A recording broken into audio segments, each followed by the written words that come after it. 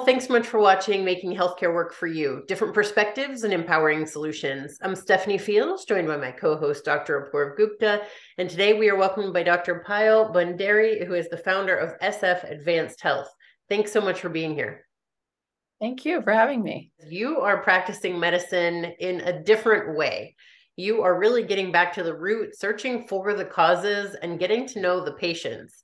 In the pre-interview, you mentioned that in an average visit, people see their established patients for 7 minutes and their new patients for 12, whereas you spend 60 with established patients and 90 minutes with your new patients. So why don't you tell us a little bit about your approach and why you founded your company? My approach and why I founded my company is because I love what I do, and I wanted to stay true to why I chose to go into medicine. And it's all about connection. So when we can connect with other human beings, we give each other the space to speak from our heart, from our mind, and from our spirit. And when I create that space, you can hear what people are saying, and that helps build trust. When you build trust, you gain more clarity of mind, and clarity of mind drives change. So for me, it had to do with, I want to keep loving what I do. If I'm going to spend a big percentage of my day working, then I want to love it.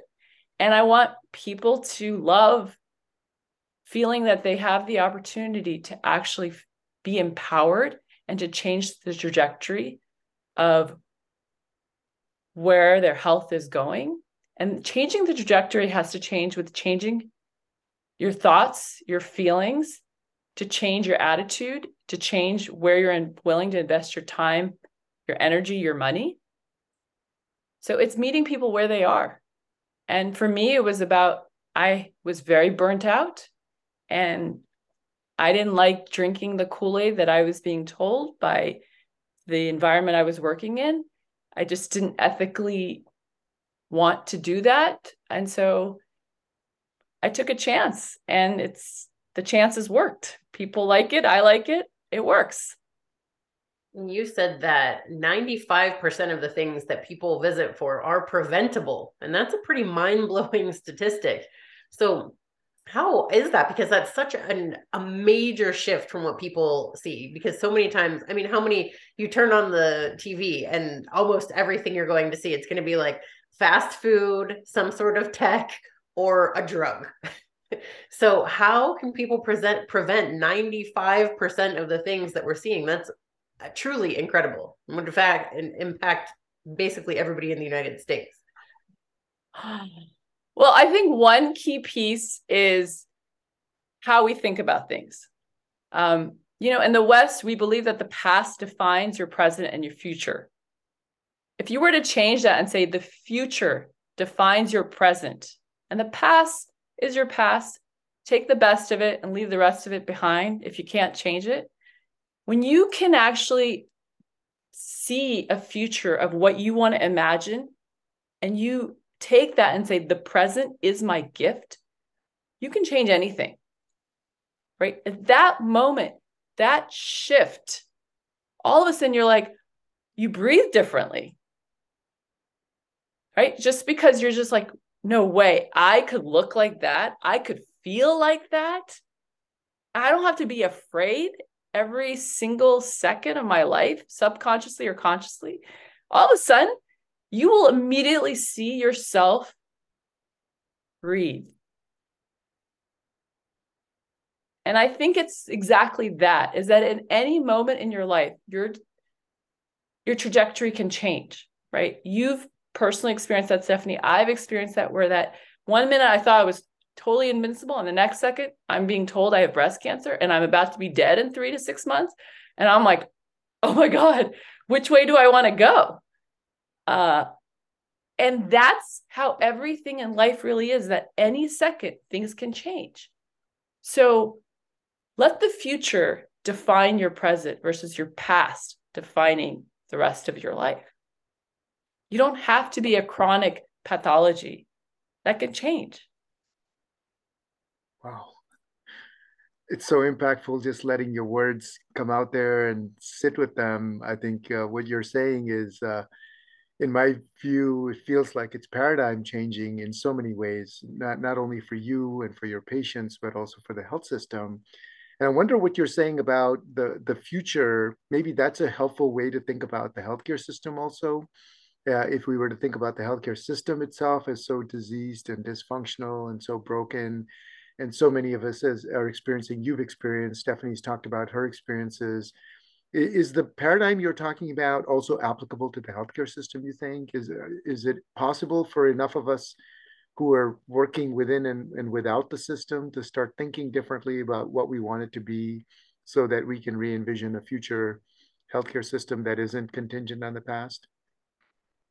Yeah. I mean, consumers drive change, right? When they're like, I don't like this, and this is really making me upset. Why do I have to do this? And consumers are changing. I mean, people who are in their 30s, 20s, they are making very different choices. And they don't put up with this kind of nonsense where they say, what do you mean? I don't know how much something's going to cost.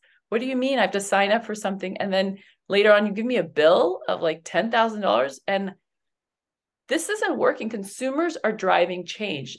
And that is the way it works, is that the people in institutions will not make the change. They have no incentive to change. You know, it's like empires where why would the rulers want to change like the way things have worked? They have no incentive. The same thing goes for healthcare system. It's like a big empire. And the people who are controlling it, are they really incentivized to have you never go into the hospital, never use like very expensive modalities? They're not. You know, like for example, you can charge a minimum of $5,000 a day to be in a hospital. If you got more complications, you're jacking it up to 10,000. Now, why wouldn't a hospital administrator and the people who are making money, why would they want to change that? Like, it's a for-profit industry. And yes, you can sell, I want to keep you well, I want to do this. But the reality is, let's look at the structure. If you're paying more out of your own pocket, where you're like, oh my God, the cost itself is going to give you a heart attack. You start thinking, wait, I have to take responsibility. I think that's the other element is we live in a country, and even globally where there's wealth, there's about, you don't need to change anything. When you get sick, don't worry about it. We'll fix you. So when you start saying, oh, shoot, this is costing me money, you start changing like, no, you know what? I think maybe I'm going to pick changing what I put on my plate and what I'm serving my kids. And maybe I don't like the way it makes me feel. And it's not just based on the future. It's based on, I feel terrible when I do this. It makes me feel scarcity. So I think consumers, they want, and they are making the change. And I think it's about, the system is breaking. It's been breaking. But that's part of the way disruptors, you know, they come about, and they gain popularity because there's a reason that consumers are saying, I really love this. And every time I engage with it, I feel even better than what I expected. So the bar of expectation goes up higher. And when your bar is getting higher, and then when you go into a hospital, which looks like a really fancy hotel, but it don't feel like you're at the Ritz-Carlton, and people like don't even look at you and like connect with you, and there's all these barriers. They're like, I'll only go there if I have to go there, but what could I do? So I do think that when your bar goes up higher and you're looking at the difference and it's a lot lower in quality, things change. Again, change takes time, but I'm a huge believer in, like, I want to feel good. And we all as human beings do what feels good. And fear doesn't change us for that long. It's pretty short-lived, right? We go right back to what we've always done. So I think that It's happening. I love that it's happening. I think that it's been needed for a long time. And the people who got the money are changing how things are done.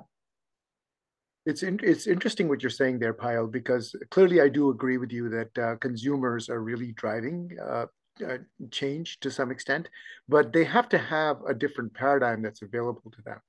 And many of them don't even know that such a paradigm is available. So they're stuck in the system because we've had this system for so many years. And here comes someone like you and is offering a completely different way of thinking about your health and thinking about the healthcare, thinking about the way you live. So, I guess to me, the question is, how did you step out? I mean, I know you said you were feeling burnt out, you went through your own health issues, but how did you take that bold, courageous step and get out of the system, so to speak, and decide that it was time to reimagine this? At that time, did you realize that consumers were demanding something different? Is that still what was pulling you forward, or did you have to ultimately move forward with your own vision of what you thought healthcare should be, and then realize that the consumers were also looking for that? Maybe you can tease that out a little bit for us. As much as I didn't like a lot of the things of being in a traditional family practice that's insurance based, I didn't have a choice. It was economically driven, in the sense that I was getting paid less to work a lot more hours, and I had less and less autonomy.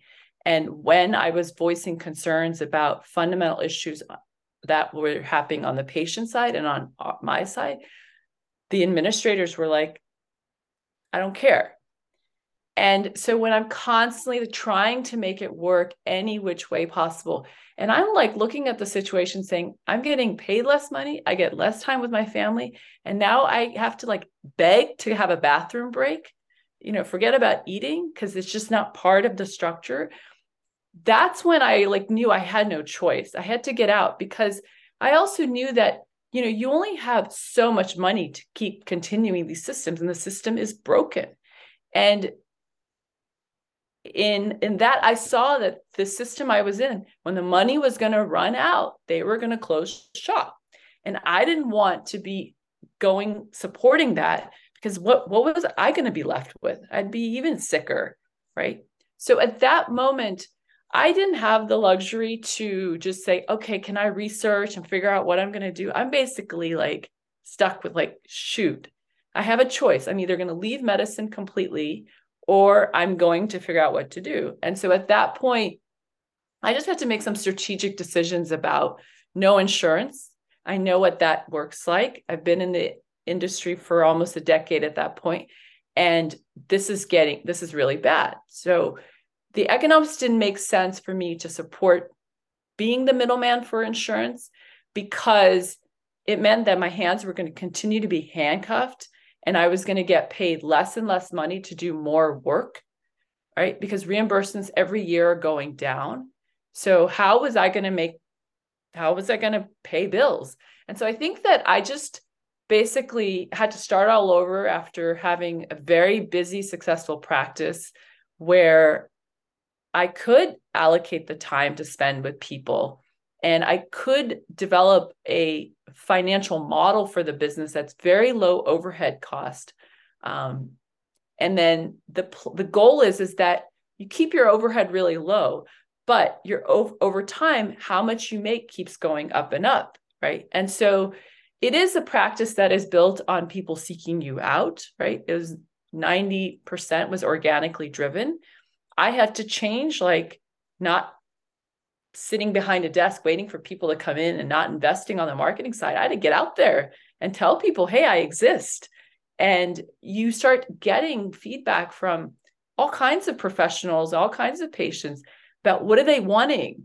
And by getting that feedback, I was able to continue to constantly customize like the product that I'm selling. And also, it's very critical to have a strong online presence, because that's how people get their research, right? So I felt that you have to be a thought leader.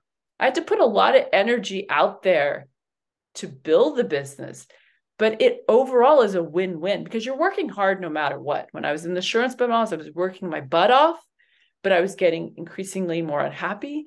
In the non-insurance model, I was also working my butt off, but I was driving better outcomes. I was a lot happier as a human being, as a mother, as a wife, as a doctor. And that matters, because when you drive shifts in your existence, you drive better outcomes. People like being with you. And I meet people where they are, right? So all of a sudden, consumers are like, wow, I can text you, I can call you like in real time, and we get things done. And every time they're getting better. And when I'm like, well, I'm not sure, let's figure this out. It's a partnership. People are like, wow, this is such a different approach. They're like, this is so refreshing. And that's how it works, right? So you can't go in assuming, oh, you're going to all of a sudden be successful. Business is business. It takes time to build a business. But the reality is that you're moving in the right direction, and you have to build a strong foundation from the beginning. You can't just haphazardly, just chaotically like say, okay, I'm going to take all these insurances. I'm going to have a high volume based practice, because you don't actually, nobody likes it.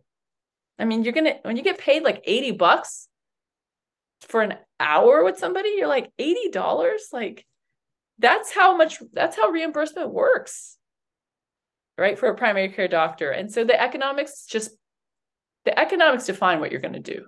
You said that you were a better wife, a better doctor, a better mom because of all these things. So it sounds like you've been able to remove yourself from the system, but become more engaged with both your own personal life and the lives of your patients, allowing them to have better outcomes. So what has that looked like? When you have a day now, are you able to help these people who have been in the traditional system and may have been struggling with chronic conditions on medications, and you're able to help them shift that to a situation where they can potentially even overcome that? 100%. So part of it is, yes, in your business owner, so you are on a lot. But the thing what I realized even before I made that move was that in my 8 years of practice, it wasn't my patients who were calling in the middle of the night and I was getting them admitted. Like I didn't have that, right? I really focused on like, if you got whatever time you have, make it quality based versus quantity based.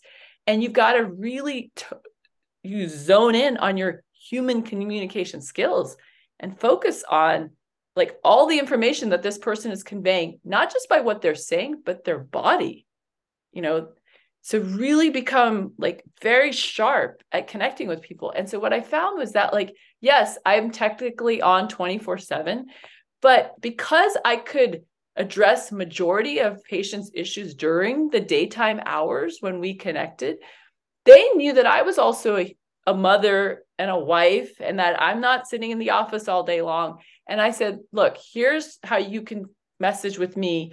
And so they respected my time.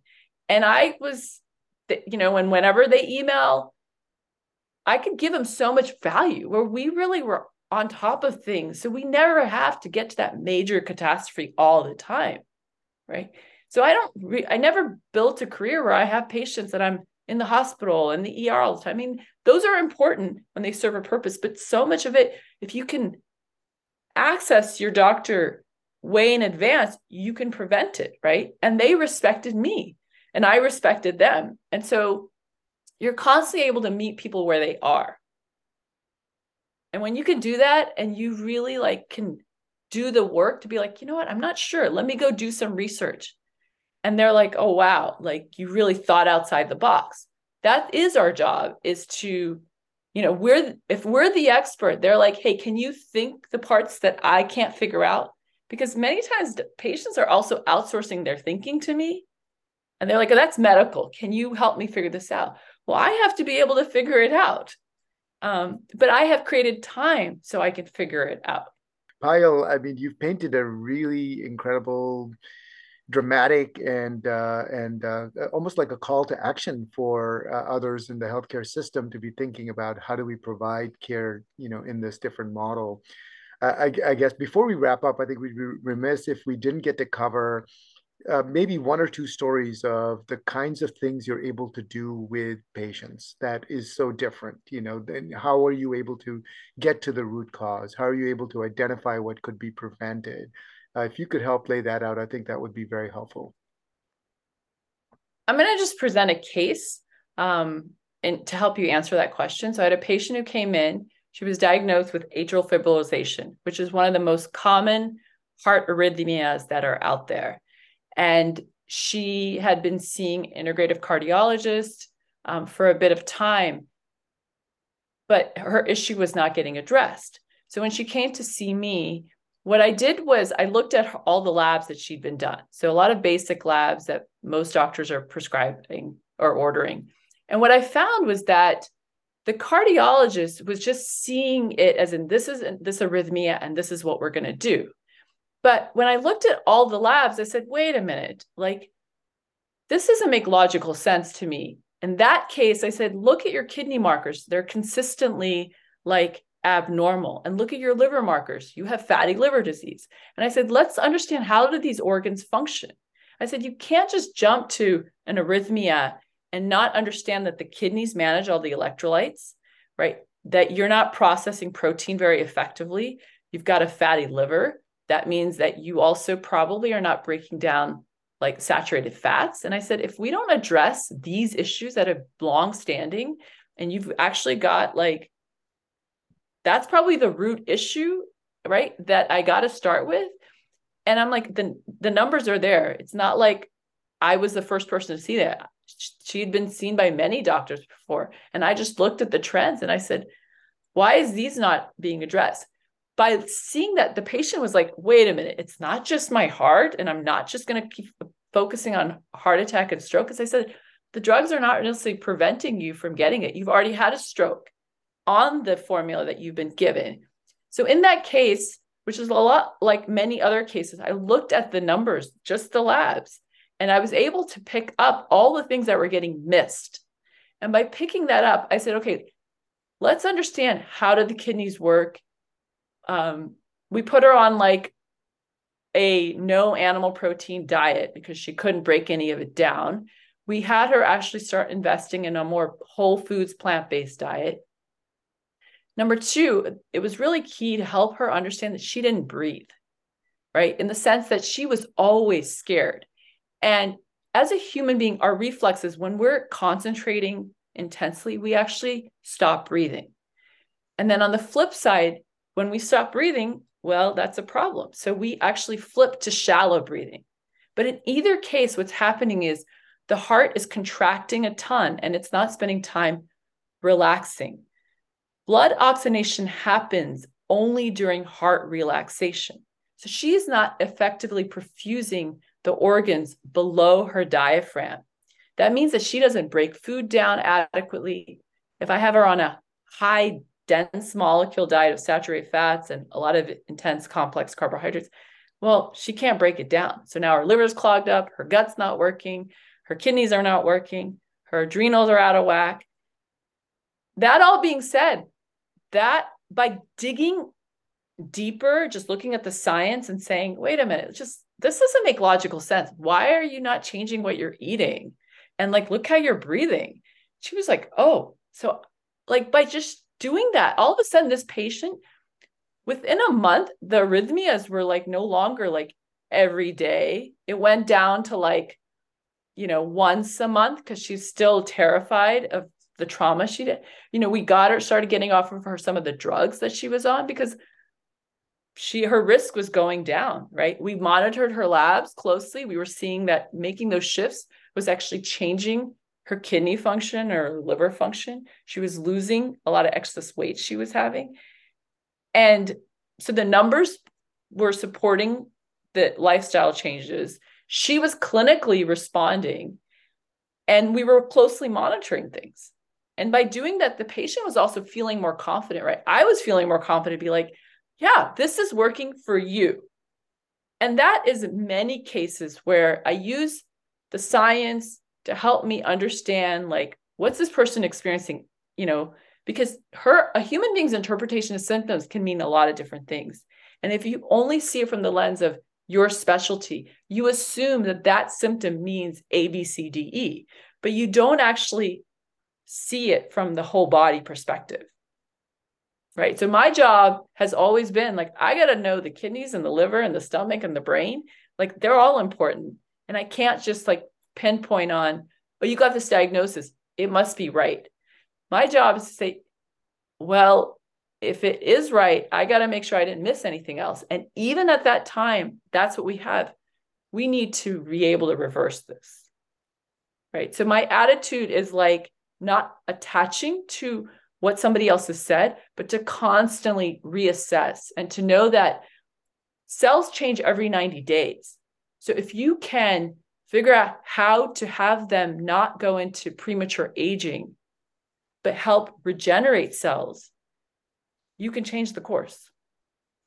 What is that message that you would just tell people who are maybe on the brink? They're the physicians who are in the field like you were, feeling like they're struggling, not making the impact they want, and the patients who feel like they're stuck in the system, just a diagnosis, they're just a lab report. What would you tell those people and how they can change their life?